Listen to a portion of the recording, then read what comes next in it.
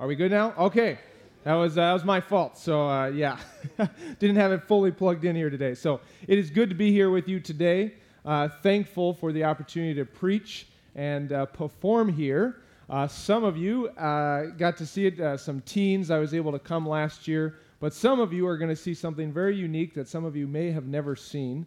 I'm going to dramatically present God's Word from memory. Word for word, Scripture memory. But I'm also going to be preaching, right? We kind of talked about at the beginning, right? The 5 keys to be godly in an ungodly world.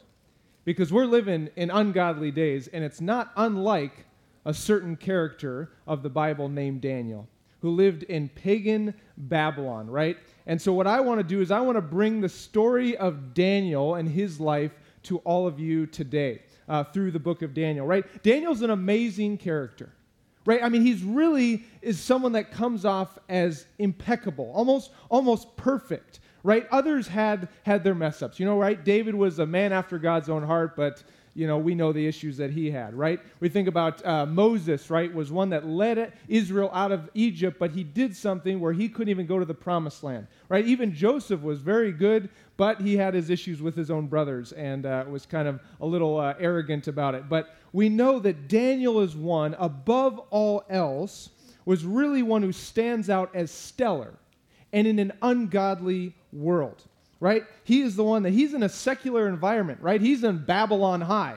He is in the place where it's totally against godliness, and he spent his teenage years to his 80s in Babylon under King Nebuchadnezzar, and he was a man of faith. He was a man of faith. Now, what does faith stand for? F-A-I-T-H. Fantastic adventures in trusting Him. Fantastic adventures in trusting Him. Daniel was a man of faith, and I know that all of us, by the grace and the power of the Holy Spirit, can become men and women and kids of faith. And so we're going to learn about how we can do that in this time, especially in an ungodly world, because He allowed God to be glorified in His life. And God wants to be glorified in your life. And this whole idea of being godly in an ungodly world is exactly what we're going to look at today. So normally, I would tell you to open your Bibles. But today, I want you to listen. I want you to experience. I'm going to invite you to listen to the Word of God proclaimed over you. Once we get into some of the points, you can definitely look into the Bible. But when you see me dramatically present Scripture, I want you to be able to actually feel the story, hear the story, but that you invite the Holy Spirit to open up your heart to pay attention to what you could learn through that. So there's no Scripture reading for today, as you probably noticed, and that's because I'll be quoting about a third of the book of Daniel today. And so the message of this focus, the focus of this message is 5 keys to being godly in an ungodly world. So what I'm going to be doing is I'll connect each of the 5 points to different sections or chapters of the book of Daniel. So I'll perform a section, and then I'll preach on that key, and I will continue to doing that throughout the rest of the message. So I'm going to pray, and then I'm going to jump right into Daniel chapter 1. Heavenly Father, thank you so much for your word. We thank you that your word is living and active. Lord, we know that it is sharper than any two-edged sword, Lord. So may it pierce our hearts, Lord. May you convict us. May you encourage us. May you challenge us. May you help us to grow. May you teach us about how we can be better men and women of faith. And especially through the book of Daniel, Lord, lead me, guide me, Lord. May the words of my mouth, the meditation of my heart be acceptable in your sight. And may your word be exalted, and may your name be glorified. In Jesus' name, amen.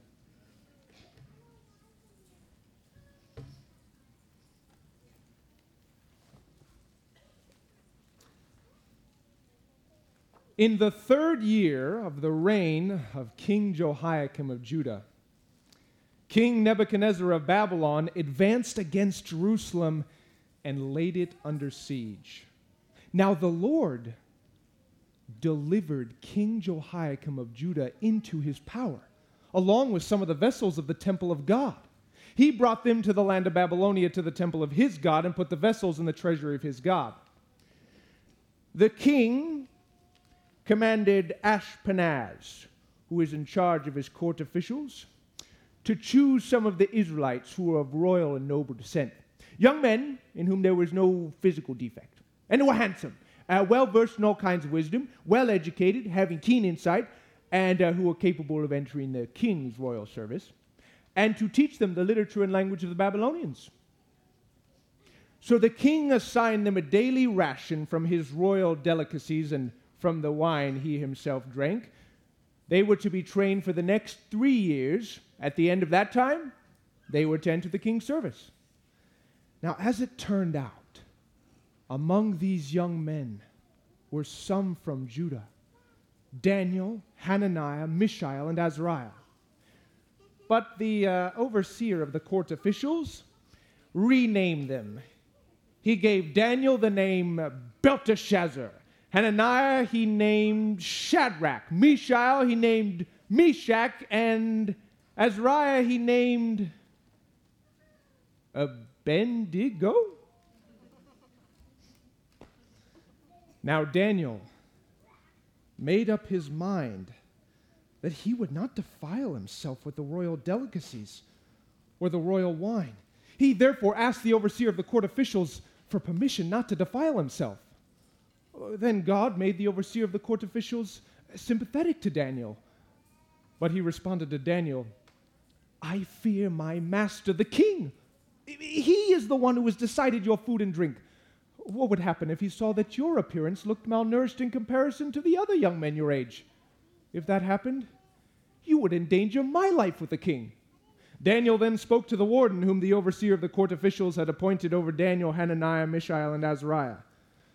"Please, test your servants for 10 days by providing us with some vegetables to eat and water to drink.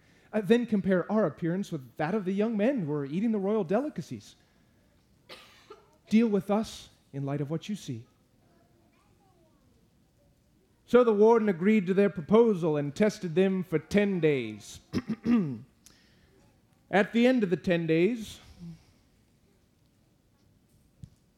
their appearance was better, and their bodies were healthier than all the young men who had been eating the royal delicacies.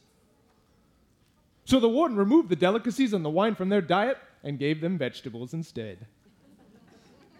Now, as for these 4 young men, God endowed them with knowledge and skill in all sorts of literature and wisdom. And Daniel, he had insight into all kinds of visions and dreams. Now, when the time appointed by the king arrived, the overseer of the court officials brought them into Nebuchadnezzar's presence. Now, when the king spoke with him, he did not find among the entire group anyone like Daniel, Hananiah, Mishael, and Azariah. So they entered the king's service. Now, in every matter of wisdom and insight the king asked them about, he found them to be 10 times better than any of the magicians and astrologers that were in his entire empire. Now, Daniel lived on until the first year of Cyrus the king.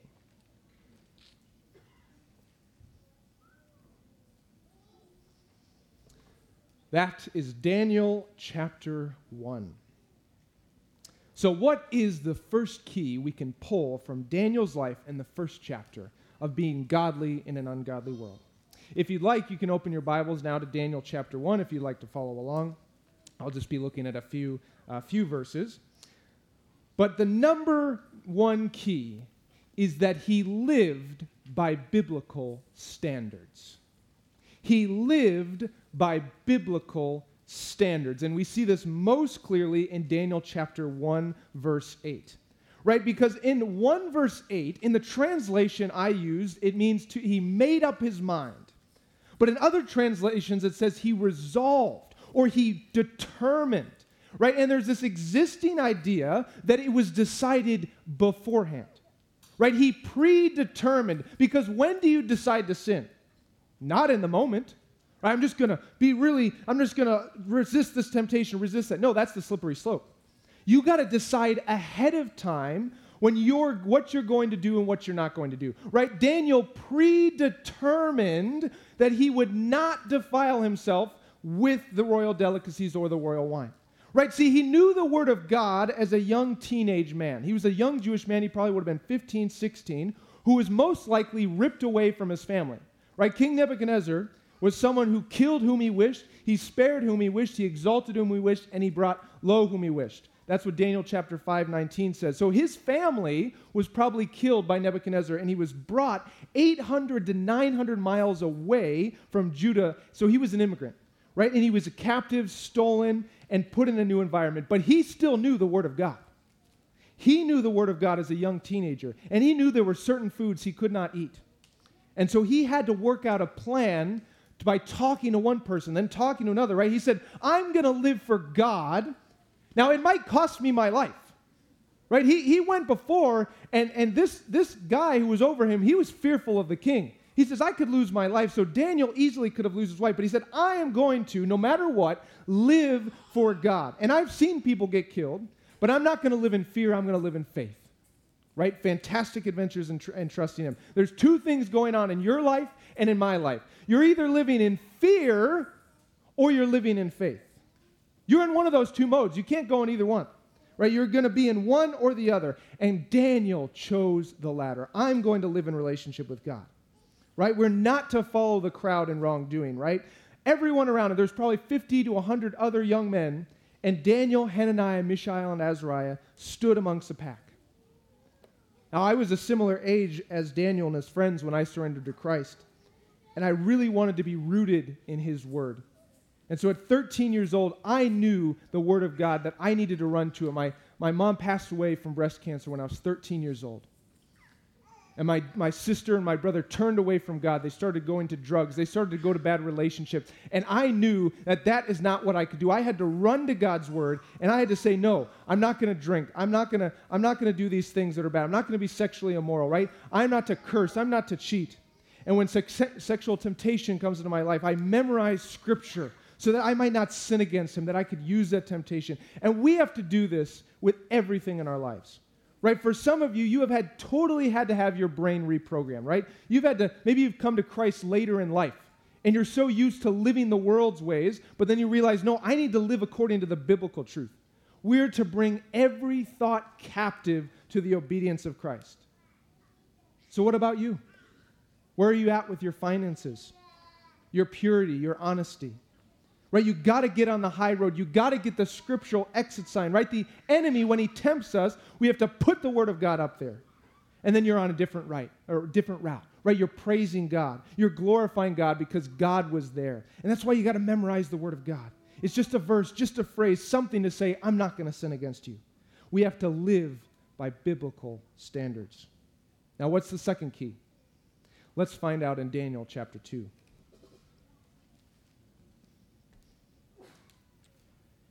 Now, in the second year of his reign, Nebuchadnezzar had dreams. His mind was troubled, and he could not sleep. So the king summoned the magicians, enchanters, sorcerers, and astrologers to tell him what he had dreamed. Now, when they came in and stood before the king, he said to them, I have had a dream that troubles me, and I want to know what it means. Then the astrologers answered the king in Aramaic, O king, live forever. Tell your servants the dream, and we will interpret it. The king replied to the astrologers, This is what I have firmly decided.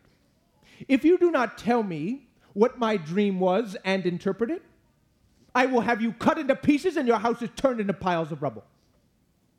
But if you tell me the dream and explain it, you will receive from me gifts and rewards and great honor. So tell me the dream and interpret it for me.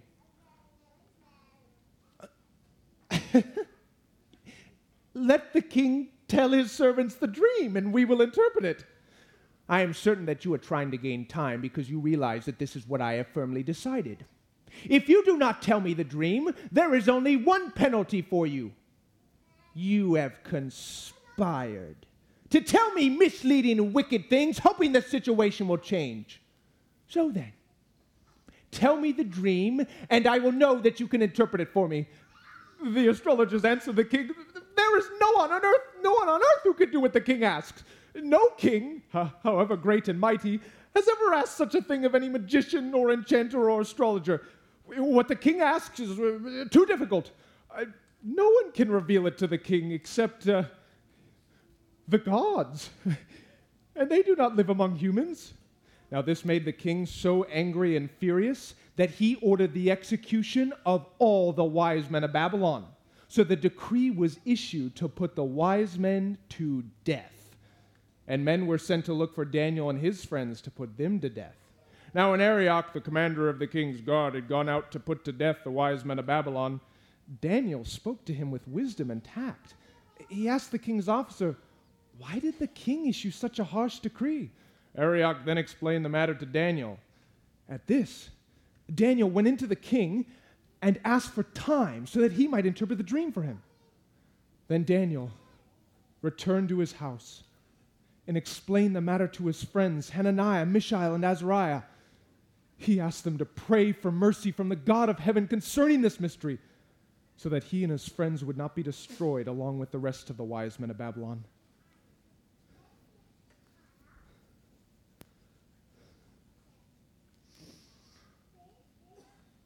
Then in a night vision, the mystery was revealed to Daniel. So Daniel praised the God of heaven. Let the name of God be praised forever and ever.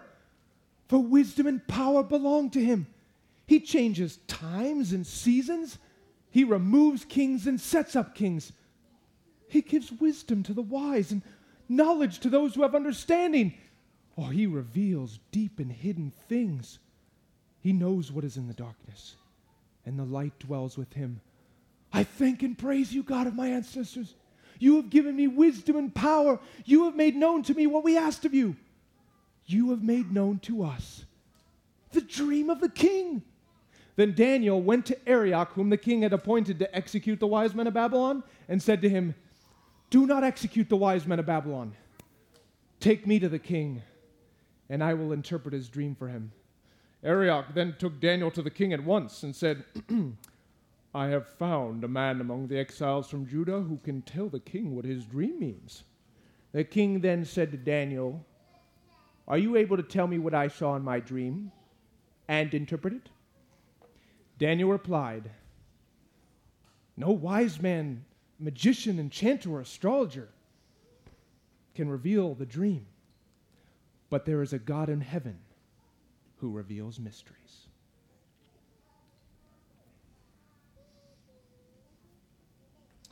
What an awesome scene with Daniel to speak with wisdom and tact as a young teenager.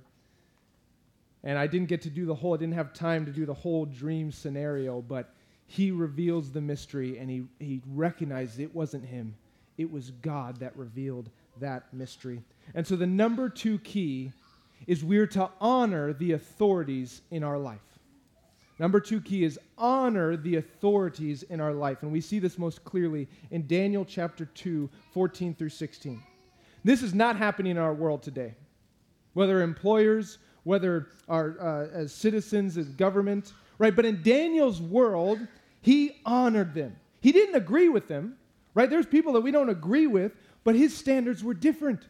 He didn't curse the darkness, he shined the light, right? We see that when mad King Nebuchadnezzar has this dream, this crazy dream, he demands everyone, he demands the wise men to tell him what his dream was and to interpret it. And when the astrologers try to persuade him that no one else has ever asked such a thing, he gets so furious that he wants to execute everyone, have all their heads chopped off. But what does Daniel do? What does Daniel do? When the commander of the king's guard is rounding up everyone to kill, Daniel talks to him.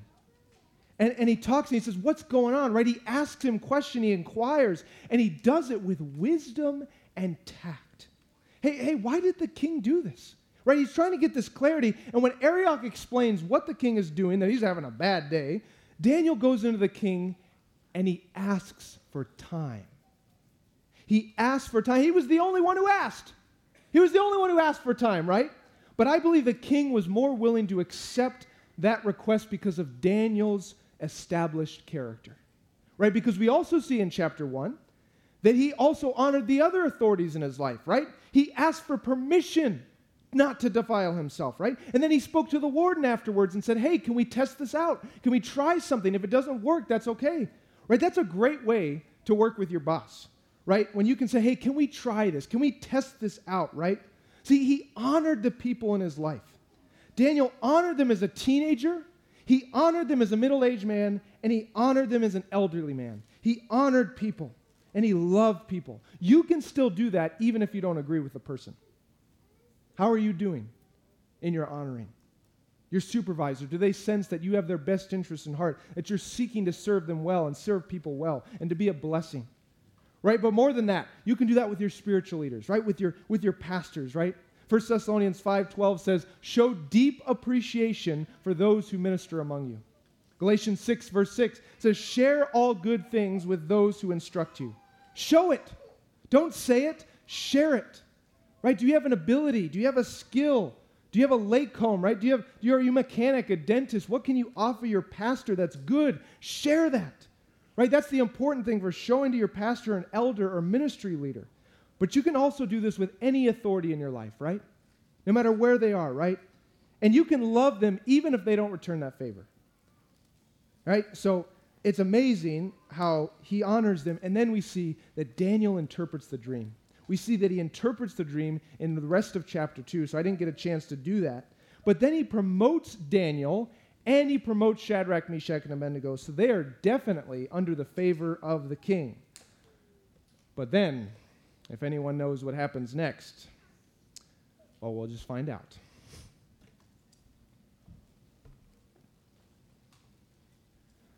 King Nebuchadnezzar had a golden statue made. It was 90 feet tall and 9 feet wide. He erected it on the plain of Dura in the province of Babylon. Then King Nebuchadnezzar sent out a summons to assemble the satraps, prefects, governors, counselors, treasurers, judges, magistrates, and all the other authorities of the province to attend the dedication of the statue that he had erected. So the satraps, prefects, governors, counselors, treasurers, judges, magistrates, and all the other provincial authorities assembled for the dedication of the statue that King Nebuchadnezzar had erected. They were standing in front of the statue that Nebuchadnezzar had erected. Then the herald made a loud proclamation. To you, O peoples, nations, and language groups, the following command is given. As soon as you hear the sound of the horn, flute, zither, lyre, harp, pipe, and all kinds of music, you must fall down and worship the image of gold that King Nebuchadnezzar has set up. And whoever does not fall down and worship will immediately be thrown into a blazing furnace.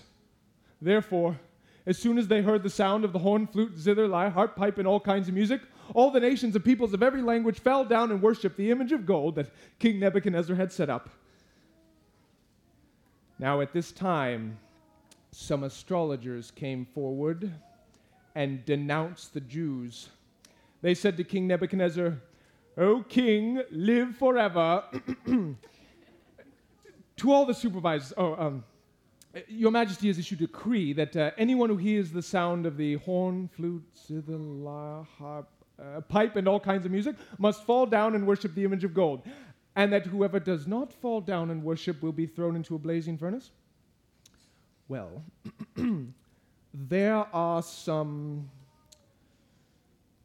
Jews whom you have set over the affairs of the province of Babylon, Shadrach, Meshach, and Abednego, who pay no attention to you, O king. They neither serve your gods nor worship the image of gold you have set up. Furious with rage, Nebuchadnezzar summoned Shadrach, Meshach, and Abednego. So these men were brought before the king, and Nebuchadnezzar said to them, Is it true, Shadrach, Meshach, and Abednego, that you do not serve my gods, nor worship the image of gold I have set up? Now, when you hear the sound of the horn, flute, zither, and all kinds of music, if you are ready to fall down and worship the image of gold, very good. But if you do not worship it, you will be thrown immediately into the blazing furnace. Then, what God will be able to rescue you from my hand? Shadrach, Meshach, and Abednego replied, King Nebuchadnezzar, we do not need to defend ourselves before you in this matter. If we are thrown into the blazing furnace, the God we serve is able to deliver us from it, and he will deliver us from your majesty's hand. But even if he does not, we want you to know, Your Majesty, that we will not serve your gods nor worship the image of gold that you have set up.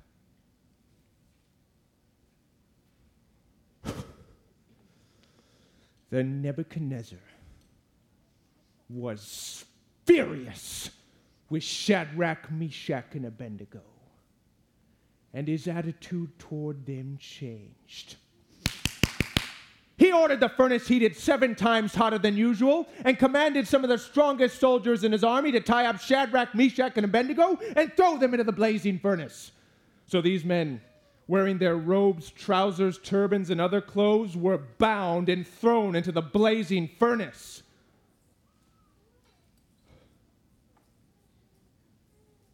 The king's command was so urgent and the flames of the fire so hot that they killed the soldiers who took up Shadrach, Meshach, and Abednego. And these 3 men, firmly tied, fell into the blazing furnace.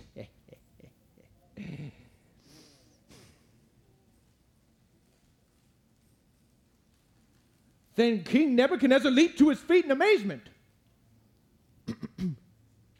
He asked his advisors, "Weren't there 3 men that we tied up and threw into the fire?" "Certainly, Your Majesty." "Look! I see 4 men walking around in the fire, unbound and unharmed. And the 4th looks like a son of the gods."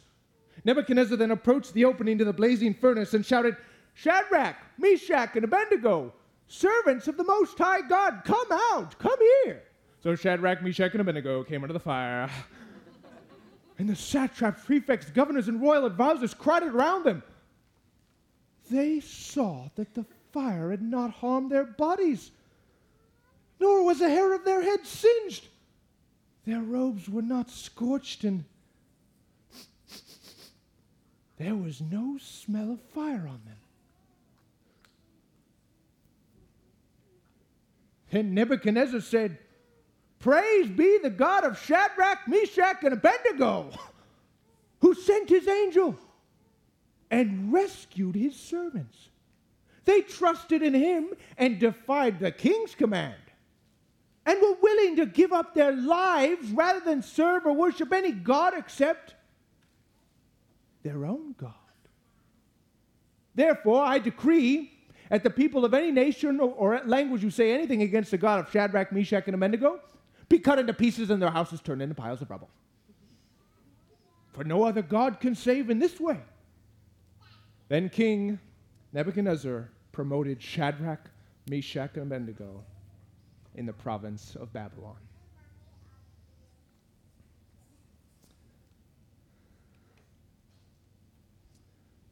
I think there are more amens and hallelujahs in that story than any other story in all of Scripture. I just think some of those passages, some of those things, right, we think, oh, this is crazy, this is like a movie, but all that happened, and it's amazing. And what is the third key that we can learn from Daniel chapter 3? Develop godly and praying friendships. Develop godly and praying friendships. We see this most clearly in Daniel chapter 3, 17 through 18. Right, these 3 men, they stuck together. Shadrach, Meshach, and Abednego standing strong, right? We see that they stuck together. But we also see this in chapter 2, right? Right, what did Daniel do in chapter 2 as well? Right, he didn't try to go figure out the king's dream by himself. No, he first asked for time, and then he went directly to his friends and said, "You got to pray. We need mercy because this is not going to happen by my own strength or by my own understanding." Right? He went to his friends and they prayed and they prayed and they prayed, and God revealed, God answered that prayer. But you also need the men and women in your life to stand strong during those fiery trials, right? To stand in that fiery furnace that you go through, right? And I realized that myself. I was engaged to be married a couple of years ago. And long story short, she broke off the engagement, wasn't ready to get married, and there were some hard times. It kind of came as a shock to me. And I didn't have those godly and praying friendships at that time. And I'm so grateful for God's mercy that he kept me from getting married, because I would have had her and her family as my only source of social, emotional, spiritual connection.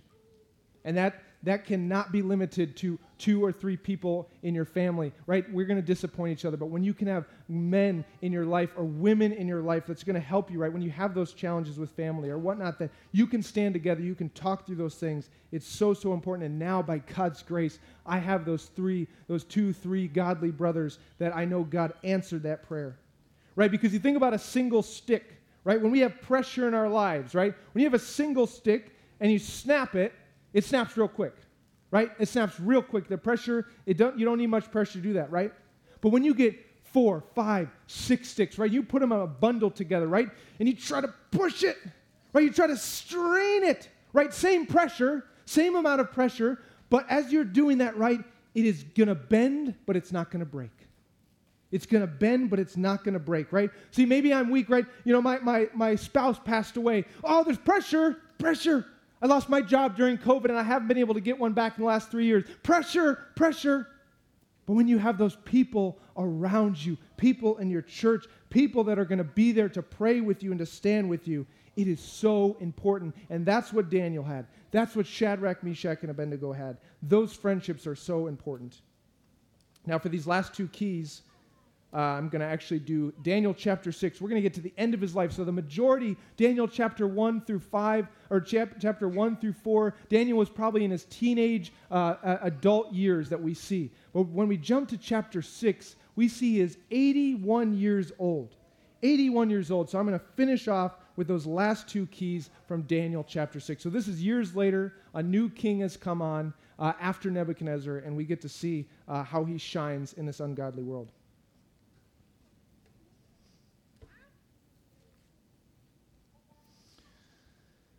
Now, many years later, Darius the Mede took control of the kingdom when he was about 62 years old. It seemed like a good idea to Darius to appoint over the kingdom 120 satraps. Over them would be 3 supervisors, one of whom was Daniel. Now, these satraps were accountable to them so that the king's interests might not incur damage. Now, this Daniel was distinguishing himself above the other supervisors and satraps, for he had an extraordinary spirit. In fact, the king intended to appoint him over the entire kingdom. Consequently, these supervisors and satraps were trying to find some pretext against Daniel in connection with administrative matters.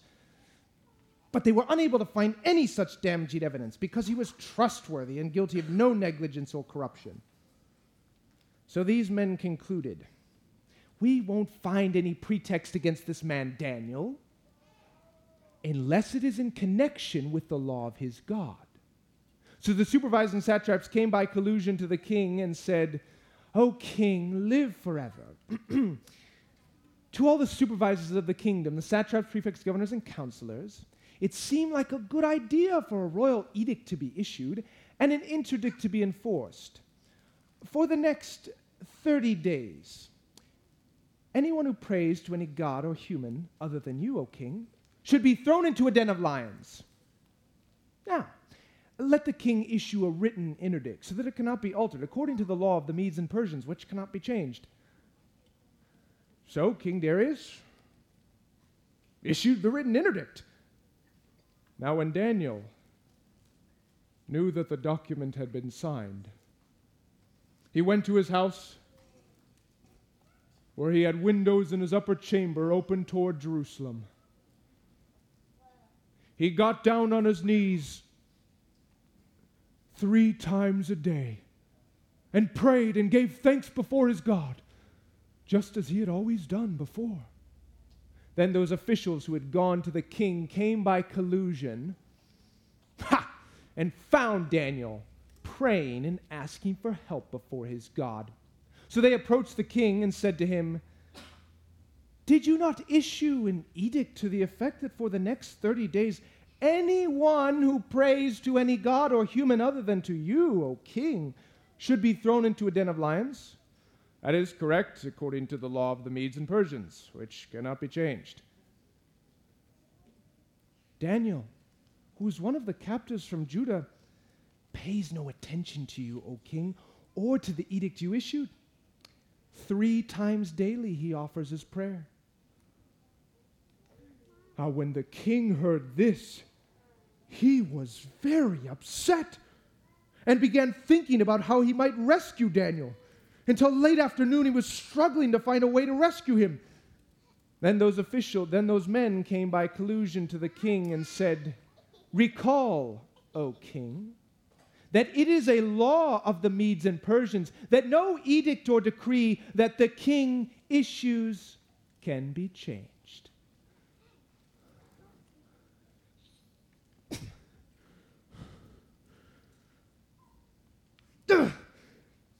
So, the king gave the order, and Daniel was brought and thrown into a den of lions.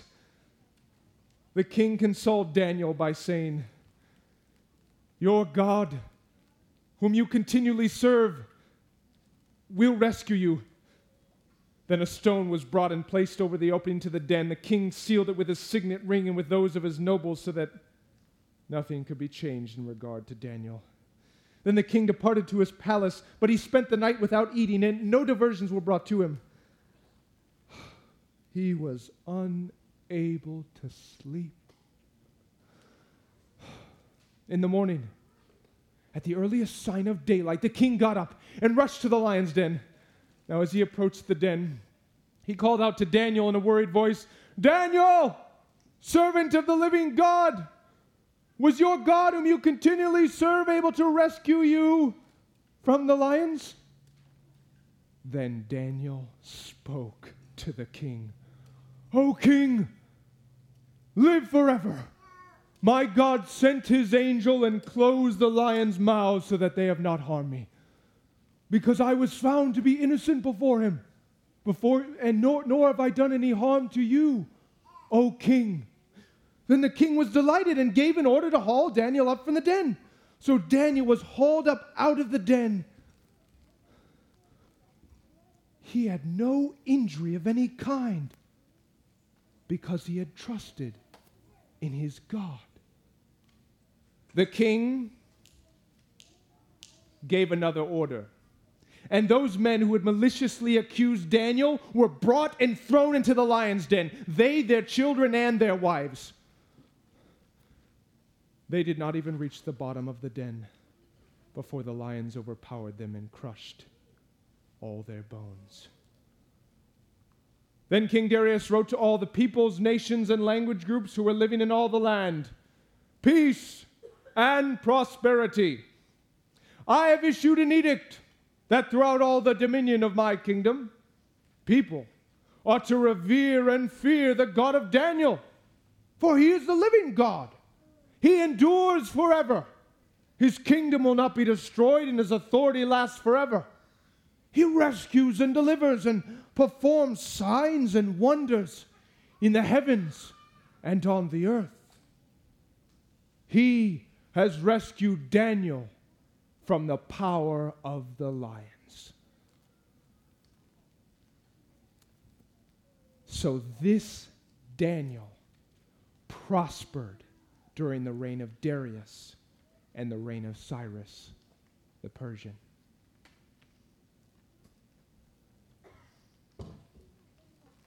Wow. Daniel chapter 1, verse 19.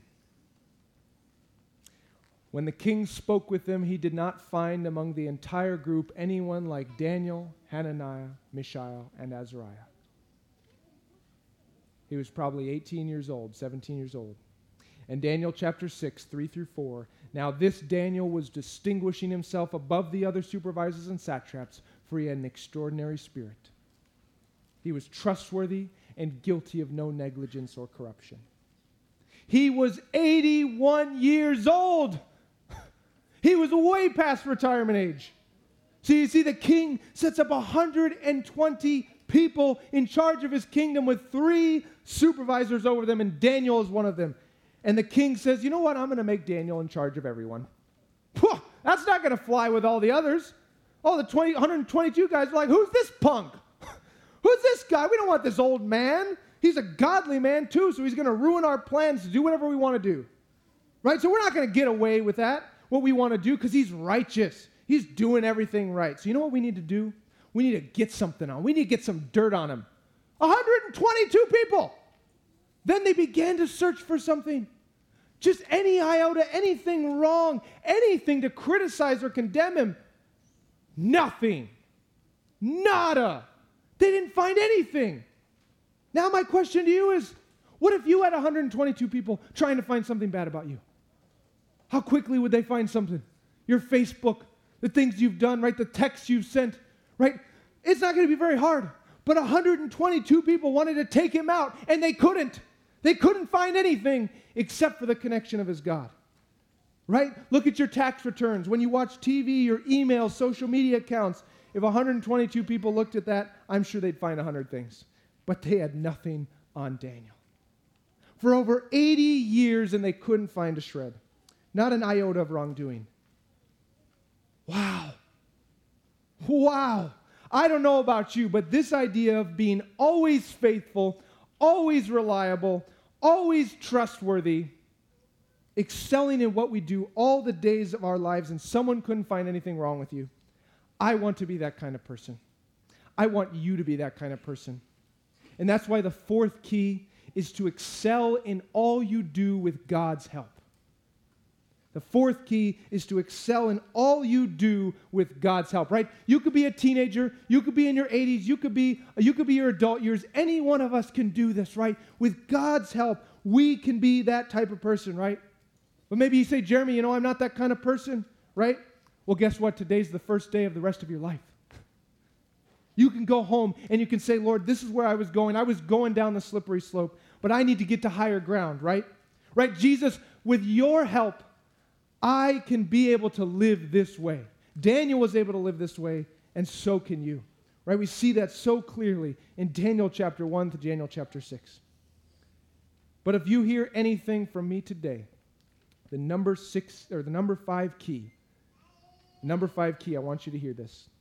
To spend daily time with God as your highest priority. Spend daily time with God as your highest priority. Right? Daniel chapter 6 is when we see this most clearly, right? Daniel knew that the document had been signed, right? The memo went out, right? He got the invoice, or he got the email. There's no praying to anybody, right? This is fascinating to me. What does he do? He goes to his house where he had windows in his upper chamber, open toward Jerusalem. Everything, no secrets, nothing. I feel like I'd be someone to say, hey, God, I'll still pray to you 3 times a day, but could I close the windows just for 30 days? Right? I don't know about you. I would do that. But no, he is completely in the open. And what does he do? He gives thanks before his God 3 times a day, just as he had always done before. He's 81 years old, and he started as a teenager, but every day for all those years, giving thanks to God, spending time with God. And he was a busy guy. He was a busy guy. He would have been the prime minister, right? He would have been the number 2 in all of the kingdom. He would have had meetings. He would have had business trips. He would have done that every day, every day, every day. Right? He must have had some sniffly days, right? Sniffly nose days, some sick days, some bad days in the office. This is the worst day in the office you could have, 122 people. Right? But he had all this, and he spent every day with God. Right? Over a decade ago, when I first became a believer at 11 years old, my first mentor in life, showed me the value of why it was essential to be in God's Word every single day. And since then, I have had the simple routine of reading the Bible every day, and that has changed my life. Now, what I wish I could tell you is that I've done it every day since I was 11 years old, 15 years ago a day. Fortunately, by God's grace, I have been in His Word every day for about 90% of my life. And I'm hoping by God's grace that I can get back into that routine every single day. But here's the thing. On the days that I am not in God's Word, I can tell the difference. I can tell the difference. When I haven't started the day looking to Jesus, being fed by His Word, I can notice it in my attitude, in the way I respond to things, right? I'm more easily agitated, more susceptible to temptation, less focused. What about you? Can you tell the difference? How's your daily habit of being in God's Word? See, because Deuteronomy in Matthew says it is best when it says it best when it says, man does not live on bread alone, but by what? Every word that comes from the mouth of God.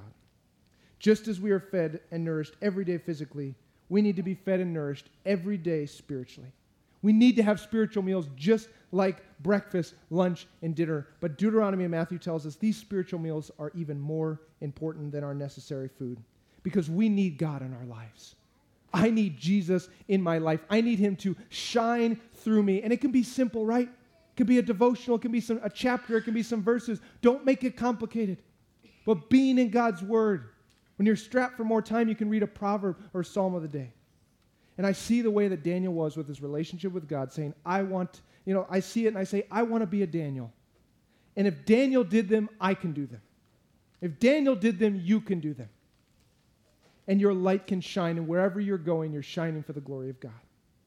That is why you are here, to shine for the glory of God. Now I want to close in prayer, but before I do that, I want you to take a moment to think about these 5 things. Right? I think every single one of us could have at least one thing that we could take away and say, you know what, I need to develop that. I need to grow in that. Right? How are you doing with living by biblical standards? How are you doing with honoring the authorities in your life? Maybe you say, man, I really need that. I need to honor the authorities in my life because I haven't been doing that, right? How's your friendships? Do you have godly and praying friendships? Right? If you don't have that, seek God. Ask for him, knowing that he can provide that. Are you excelling in all you do? Are you excelling as a middle schooler, as a high schooler, doing the best effort in your schooling and you're doing in terms of your sports or anything, or in your job, or in retirement, that you say, I'm still going to use the gifts that God's given me, right? And then, do you spend daily time with God as your highest priority? I want you to think about it. Maybe you need all 5, and if that's okay, I'm with you. I'll pray for you in that. But if you have one of those things, think about one of those things that you can take away. And I'm going to pray for you right now.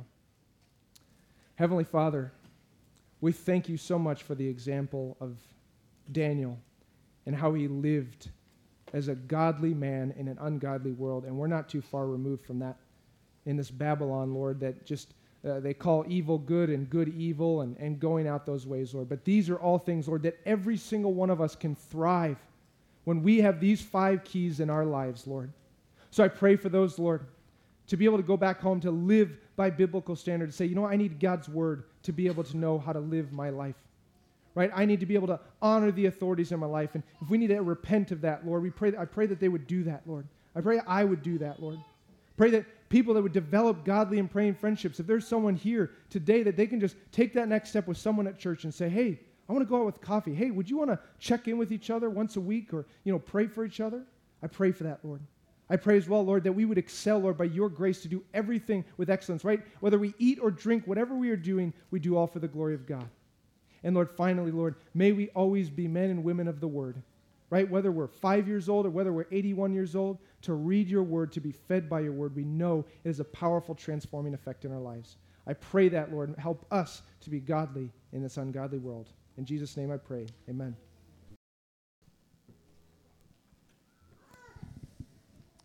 What a beautiful song. What a beautiful truth. What an awesome morning to learn of our God, to be reminded of our God who sustains us, who saves us, who desires to be in relationship with us. So as we go throughout this week, let's behold him. Let's live out to this week, today, in our identity in Christ.